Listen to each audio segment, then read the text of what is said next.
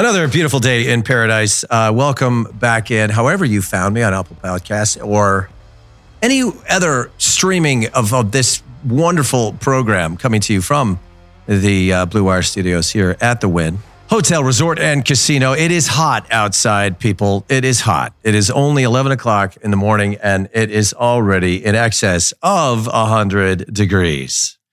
My kids are at gymnastics. I dropped them off. That is indoors. I dropped them off about an hour ago.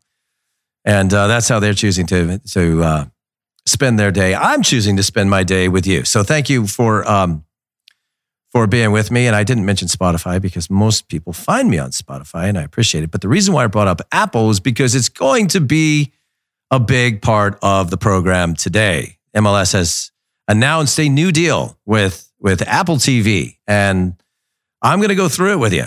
There's a great article that's come out that's really enlightened me. That's Sam and Paul over there, Tenorio and Stejsko. Those two guys do a pretty good job of covering Major League Soccer, and is reported that MLS has signed a deal for 10 years, $2.5 billion. Okay. Now, if you believe that, then you also believe that David Beckham made $250 million in his contract. You know, the league has a tendency to do this. They like to throw a big number out there to make you believe that this is a big deal. And certainly it is. I will say this, and I'll give Don Garber a lot of credit because he did have to come up with a new creative and innovative way to get the product out there. And this certainly does that. I'm not poo-pooing the deal. I'm not at all. But it does change the landscape of the world when it comes to soccer and when it comes to the broadcasting of the games, getting every game with no blackouts and all that stuff. But the impact that this is going to have on local broadcasts and the actual networks will be interesting to monitor over the next couple of years. And I will get into that because I do have, 20 years of experience in the television industry. I know how these deals are done. I know that sometimes we like to accentuate how much they actually are worth and how much you actually make on these kind of things. But you would be really silly as a soccer fan out there to believe that this has nothing to do with the NFL. It has everything to do with the NFL. And I will explain in a minute here. The other big piece of news, I guess, before we get into some matchups and maybe some of the transfer news, is the World Cup cities were announced. And it's fairly interesting. Let me go through them for you. So Seattle is first on the list. San Francisco Bay Area, which I think is a great decision. There's some great stadiums up there, and it certainly is a great little piece of the world. Los Angeles, of course. Kansas City and Dallas. They get in. Houston gets in. Kansas City and Dallas. I don't know. There's this family called the Hunts. They might have had something to do with that. Atlanta, no Orlando. Atlanta, Boston, Philly, New York City. Miami. Again, I like it, but some people got snubbed here, and I'll go through that list in a second. Mexico City, Monterrey, Guadalajara. I always have to say it that way, right? Don't you have like a Hispanic or a Mexican friend that always says that? When they say Guadalajara, they don't say it like Guadalajara. They just don't. They always have to throw that little twist in there. I got like 5 friends like that. Drives me nuts. Actually, it doesn't bother me at all. I don't know why I said that. All right, Vancouver and Toronto are the last two on the list, and I guess they had to figure out the reasoning behind that. Now, who got snubbed? I certainly would throw this list, Chicago being number one. Chicago gets snubbed out of a World Cup bid. I'm not entirely sure what the details are on that. Detroit doesn't surprise me as much. Minnesota doesn't surprise me as much. Montreal, Baltimore, and Denver, I guess, are the ones that made a strong bid that were not let in. And the wonderful, beautiful city of Las Vegas will not be a World Cup venue. Now, I get that to a certain extent, but I will also explain it. I've already mentioned one family in the Hunt family, but I also think that the Kraft family, a big reason why Boston is in there. And if you've been paying attention, it's almost like, the Kraft, Bob Kraft, has been attached to Infantino for the last couple of weeks for very good reason, trying to explain to him or coerce him into believing that the wonderful city of Boston is deserving. And look, I get it. It has its history. But when you start talking about why Orlando's not in here, it starts to get tricky. All those people. I mean, just imagine what Orlando could have. The last time was 94. The World Cup was in Orlando, and the people complained about the weather and whatnot. And I get that part. Going indoors is a big part of why Atlanta won that bid. And I think you could certainly say the same with Houston, because that stadium is wonderful. And if you start looking at the flight plans, you start looking at major airports, I think that has a big piece of this. The only one that doesn't really fall into that category would be the Pacific Northwest and San Francisco.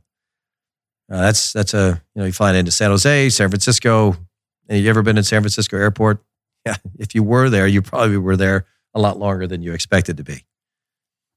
It's almost like this black hole. You land there and then you just wait for that light to stop, or the time when you're supposed to leave to stop turning red and getting changed over and over again.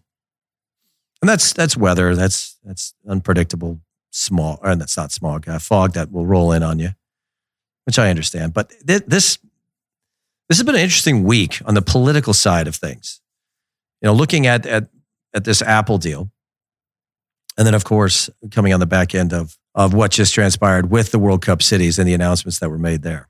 Now I don't want people to think that I'm trying to create some conspiracy theory here, but this is the way the world works, folks. And if anybody is out there that thinks that Major League Soccer is its own little entity and it's growing and it's getting better and is not completely and entirely controlled by the NFL, then you're just a dummy. You just don't get it. You haven't figured it out yet. There's a reason why we start our season when we do. And we finish right up against the people who are controlling us that don't want us to have our own signature final. Because if soccer ever gets its act together in this country, it could have the potential to surpass the NFL on certain levels. And the only way that you can prevent that from happening is to control it. And that is what is happening. It's not like I should be sounding like some crazy guy I'm just explaining to you the way the world works. Now that rolls straight into this Apple deal. To say that it's a 10-year, $2.5 billion deal is fantastic. And if I'm going to go through Paul and Sam's article because it does a really good job of explaining what exactly this is. And it announced on Tuesday, it was being what's called a groundbreaking news broadcast deal with Apple, that according to the industry sources, I don't know who those people are, the tech giant will pay a league a minimum of $2.5 billion over the course of the next 10 years. And MLS Commissioner Don Garber is at the press conference saying this is a historical day, or a historic day, I think were his words, for the league. And it sets up a substantial increase of broadcast revenue and a new partnership with Garber called one of the most innovative and customer-focused companies in the entire world. That's debatable. We think our league is perfectly positioned for the new evolution of how people watch live sports. Very smart. No one is denying that. You might refute some of the numbers here, but this is a very smart way to go about it. This whole deal is going to start or commence in next year in 2023. But it goes on. Here's another quote from Garber. And with its new partnership with Apple, we're going to deliver our fans every match, everywhere, anytime, anywhere around the world without any restrictions and or blackouts. Now, I like this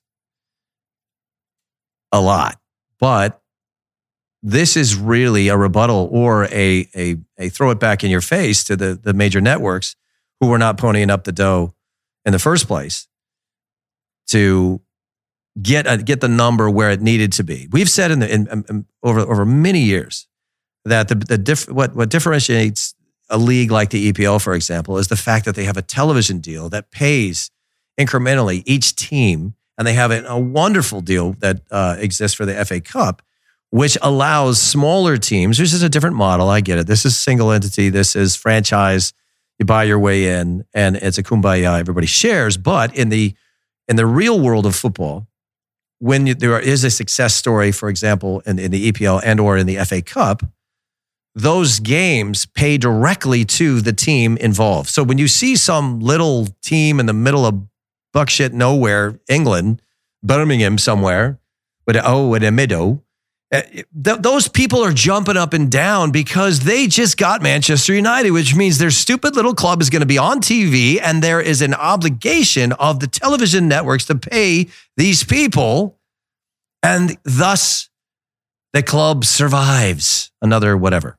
They actually can afford to get better because of one silly game where somebody drew their name out of a hat and not somebody else's.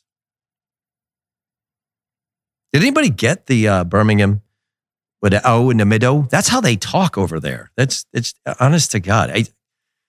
When you go from Birmingham to, a little bit more north, and then you go back to London, it just gets weird. But if you've ever been there, you'd understand that analogy or that reference to somebody who speaks the English language very differently. But let me keep going here because this agreement, in my opinion, and this is why I really like it, even though we don't exercise the idea of promotion and relegation, and we don't really honor our club system, where there is a merit-based success story of a team that gets its act together, finds some good players in wherever they are. There is no territorial restrictions on that they can build a business, and they're allowed to do that, and everywhere else in the world except here. And on a merit-based success story like a small little club, let's pick one. You know what? I just talked to my buddy Martin Vasquez yesterday, who's up in Central Valley Fuego. That's the name of the club. They're in the USL, and they're starting to get their act together, middle of the table right now. But let's say my buddy Martin Vasquez gets it together, finds some Hispanic kid who nobody knows about, and the guy's amazing. And he starts scoring goals left and right, and then they get a goalkeeper, and then they have a good team, and that team comes in first place. And then that team goes into the Open Cup and beats Seattle, beats San Jose, beats Salt Lake. And now they find themselves in a position where they could win the Open Cup. First of all, and I hate to break this to you, that there are so many forces that will be against you because it doesn't fit the narrative in a franchise system. You're not expecting the AAA baseball team from North Carolina to beat the Yankees. And you actually never want that to happen because it says, oh, that's real competition. So our country is actually saying we don't want that. But let's say they did. That would mean that Central Valley Fuego would end up representing the United States as a whole in the CONCACAF Champions League. And they would have to be awarded money by the federation. I think that the going price is $300,000 is what you get. Now, remember that buckshit team from nowhere in Birmingham? Those guys get $6 million for just getting their asses kicked on live TV. And they celebrate the hell out of it. But you got to go through hoops. You got to jump. You got to really get lucky. You need lightning to strike 3 times in the same spot if you're going to beat somebody with the referees against you and the whole damn world saying, don't let these guys win. At least the competition over there in Birmingham is going to be on the merit. It's not going to be, we're trying to cheat these guys out of it. They're probably not good enough anyway. But the system is flawed. Now, the only reason why I like this Apple deal is it's actually going to, and this is kind of, the You Got Mail story, the bookstore that everybody loved to go to, and Meg Ryan's cute, and Kinnear's working there, and it's great, and everybody in the whole city knows about it. Then all of a sudden, the big company franchise moves into town, and you're out of business. That's kind of what Major League Soccer represents. I referenced territorial rights. Most people don't understand what that means. What that means is you bought the franchise, and with your money, for some reason, Don Garber gets to be in charge of geographical decisions. He gets to say, nope, this is our business, and you're not allowed to open that store in this area because there's already a store that paid us to be here. Phoenix Rising. If you're in the USL and you wanted to play in that league, 1, you can't get there on sporting merit, and 2, you're never going to be able to pay for it because somebody else got there first. Somebody put their flag in the ground. That means they own it. It's so different. But Apple TV has decided in this wonderful deal that they've put together that they are going to, and this is the part I'll read out of Sam and Paul's article, which was very well done, guys. I got to get on your podcast. You guys are silly. I was watching that just now. Basically, Sam, because I wanted to get your name right, because man, you're worse than me. I mean, everybody mispronounces your name. But anyway, Apple will show every single MLS regular season and League Cup match starting in 2023 and continuing for the following 10 seasons. The deal will also include select games. That's some vague verbiage there, but select games from MLS Next Pro, MLS's developmental league, and MLS Next, its academy circuit. Now that's kind of cool. And I think they're absolutely right. The landscape of how people watch soccer in this country, in the world, is different now. We're on our devices. No one really is getting on TV. Nobody has to go find a TV anymore. And the way it works, whether it's Peacock, what they've been able to do with the APL, a lot of people, that's how they find their football on Saturday morning. You can actually just commandeer your TV and hook it up, and what you've got, whether it's ESPN Plus or you got Peacock or whatever game you want to watch, you could program that into your TV, and now you're watching, or on your device or your TV, but you're not involving a network. And that's how things have changed. But unfortunately, all these games we have access to, I just wish they had more meaning. I just wish that in this world of soccer that when we watched these smaller teams, we were actually allowing them to celebrate their own cultures and whatnot, but have the sporting merit to achieve greatness. And they don't. They get on TV and Don Garber gets to say, "You're welcome." But that's it. That's it. There really is no light at the end of the tunnel. I mean, the light turns off once that game is over. And when that game is over, that was your moment in the sun. It's over. I'm going to keep going on this article. The company will build an MLS streaming service within the Apple TV app that will house all MLS matches and related content. Okay. Fans will not need to subscribe to Apple TV Plus in order to subscribe to the MLS streaming service. It will be a standalone service within the Apple TV ecosystem. Now, here's the best part. The exact price of MLS streaming service is yet to be determined. Man, if it's worth $2.5 billion, once you announce that, it's not like you're trying to recoup your money. You should be all right. So when you start putting a big number on that, people are going to say, whoa, what about the $2.5 billion you got? Why do you need my $19 per game? So be careful there. I'm not saying it's going to be $19 a game. I don't think it will be. Apple TV matches will not only be broadcast in English, a source of knowledge on the deal. I love how they reference these sources, confirmed to The Athletic, which if you're not paying attention to The Athletic, it's kind of like our own little rumorville. But most of the time they get it right. On Tuesday, The Athletic reported that every MLS and League Cup game on the Apple TV platform will be broadcast in Spanish as well. Now, select matches, mostly involving CF Montreal, if you don't know what that is, that will also air in French. The league also plans to show matches in Portuguese by the year 2025. All right. I guess our Brazilian contingency is growing. All right. So will games still air on networks like ESPN and Univision? That's the question that is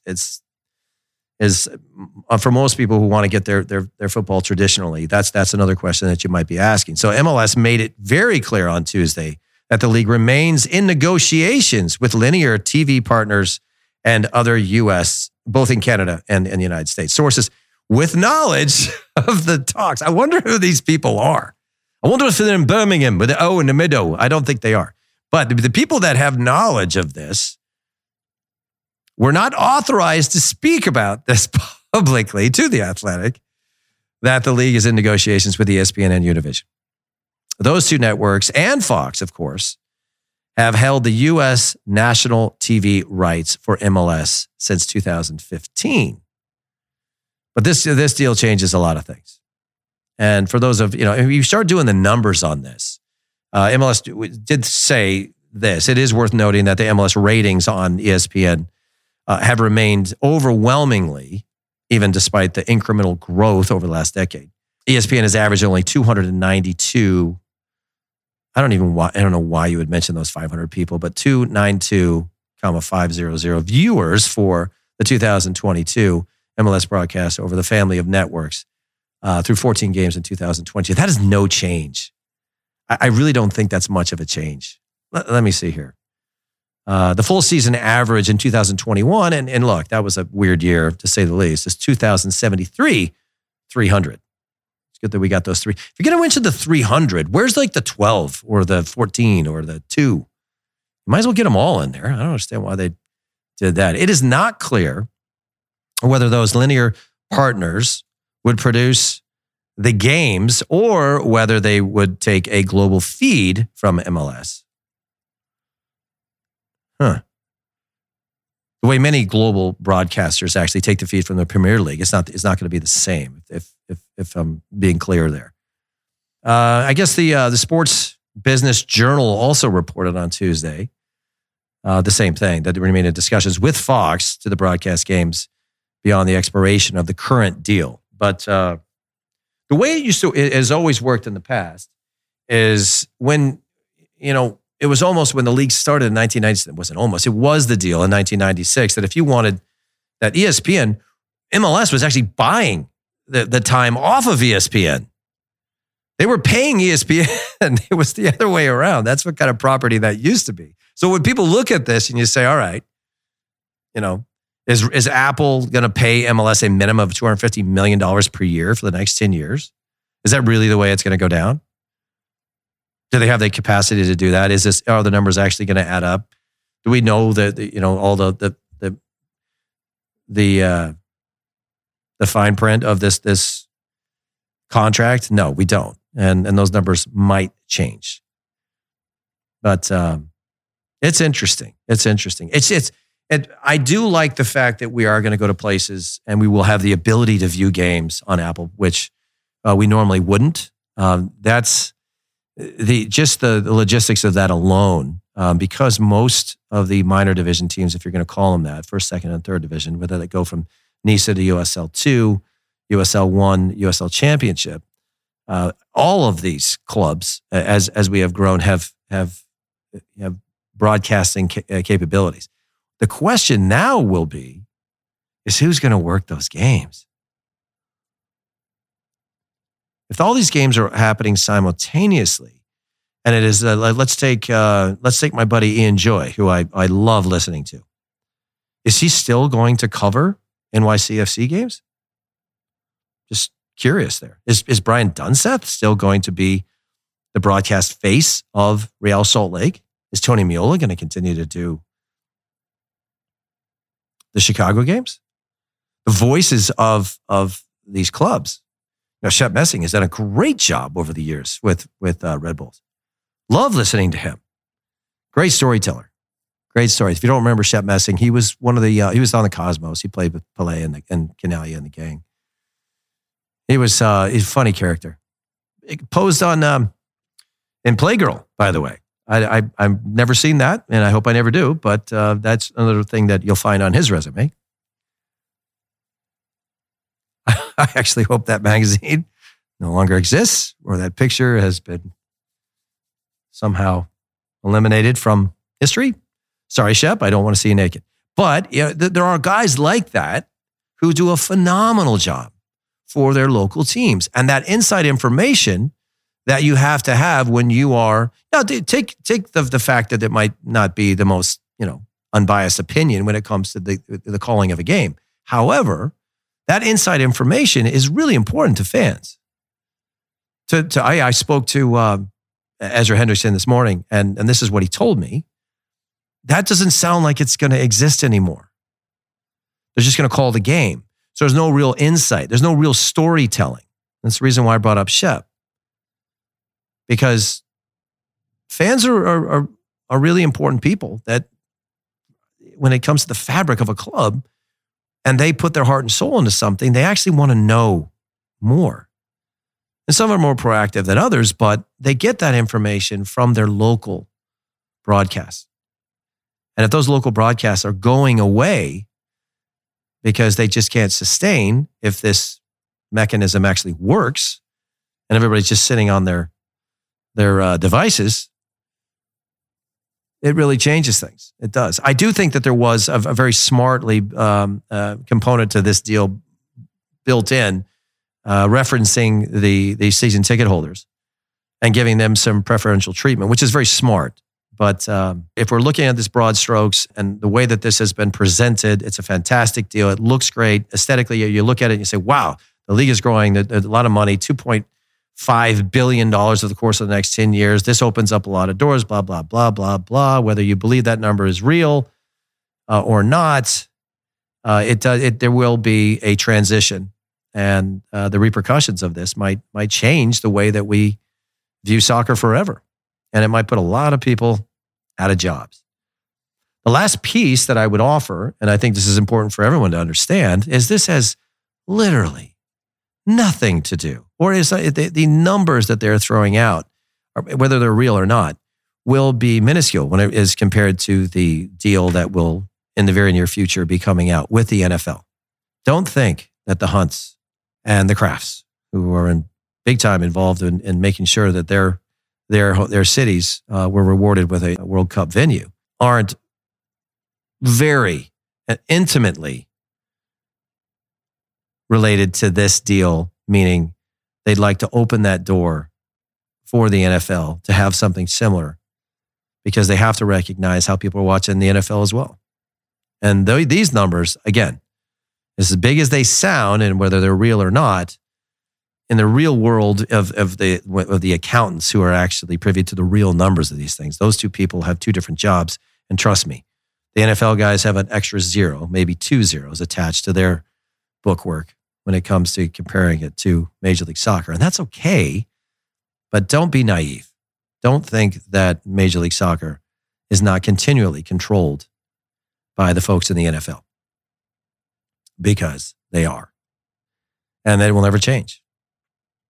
And again, the schedule. Go back to the schedule. It's the reason why that we play when we do.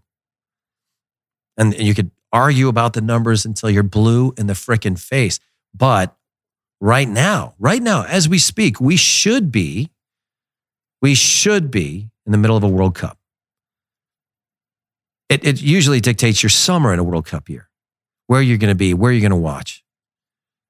But this is a screwy year because we're going to be in Qatar and it's going to be at 2:00 in the morning.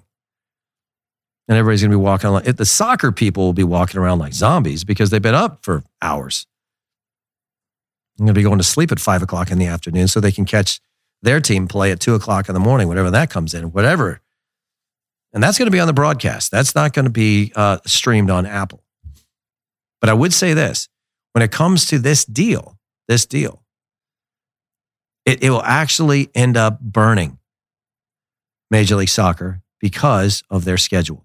What I mean by that is when you want to start looking up your games, your MLS games, Apple's not going to, we're going to be the secondary client in the room, because the real streaming of this will be in the NFL. And when the Apple deal happens 2, 3, 4 years from now with the NFL,